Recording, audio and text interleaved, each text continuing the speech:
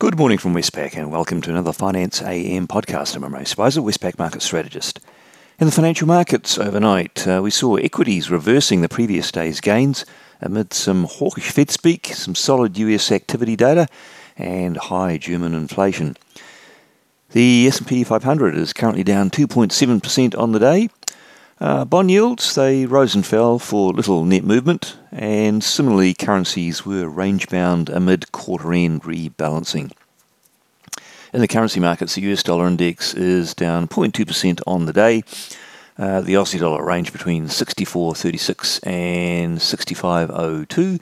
Kiwi ranging between 56.48 and 57.19, and the Aussie Kiwi cross ranged between 113.67 and 114.11.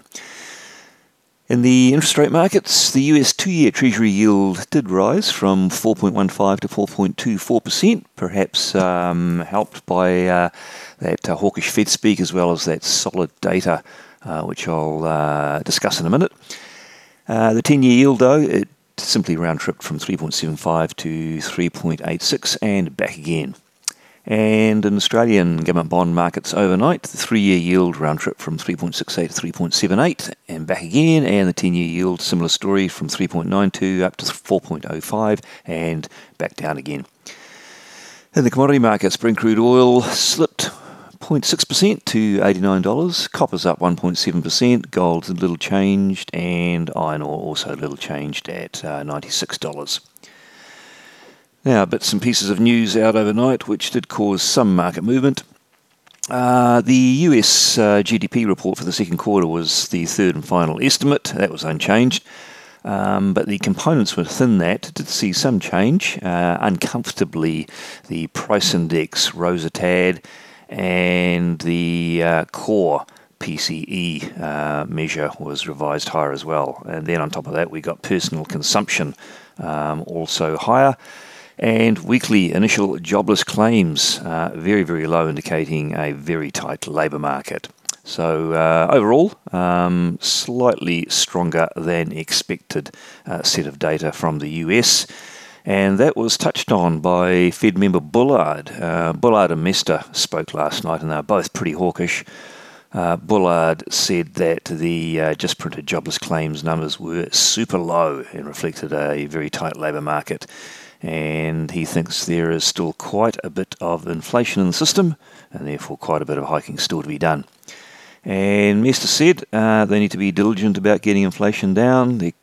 She's concerned about the persistence of inflation, and that it's still that interest rates are still not in restrictive territory. So it's premature to talk about pausing at this juncture.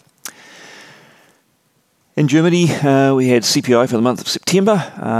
That rose to an annual pace of 10%. Expectations were that it would get up to about 9.5%, so that was a positive surprise. That 10% is the first time the headline rate has reached double figures in the life of the Eurozone. On the day, what's out that could be market moving? Not too much on down under. In New Zealand, we'll have monthly ANZ consumer confidence, not typically a big market mover. And in Australia, we'll have private sector credit growth, which is set to slow further for the month of August. In China, we'll keep an eye, as markets will, on the manufacturing and services PMI numbers, both the official versions and the private Caixin version as well. And then up into the Northern Hemisphere, in Europe, we'll have the unemployment rate and consumer inflation out. And then in the US, probably the highlight for global markets will be the PCE deflator. This is the inflation variable that the Fed explicitly targets.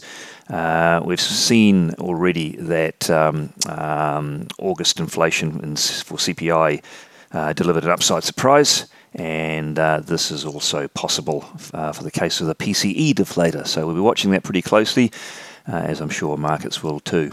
And quite a bit of Fed speak out too. We've got four members who haven't spoken very recently: Barkin, Brainard, Bowman and Williams on the podium. Well, that's it from me today. Thank you for listening. I'll be back again same time on Monday morning.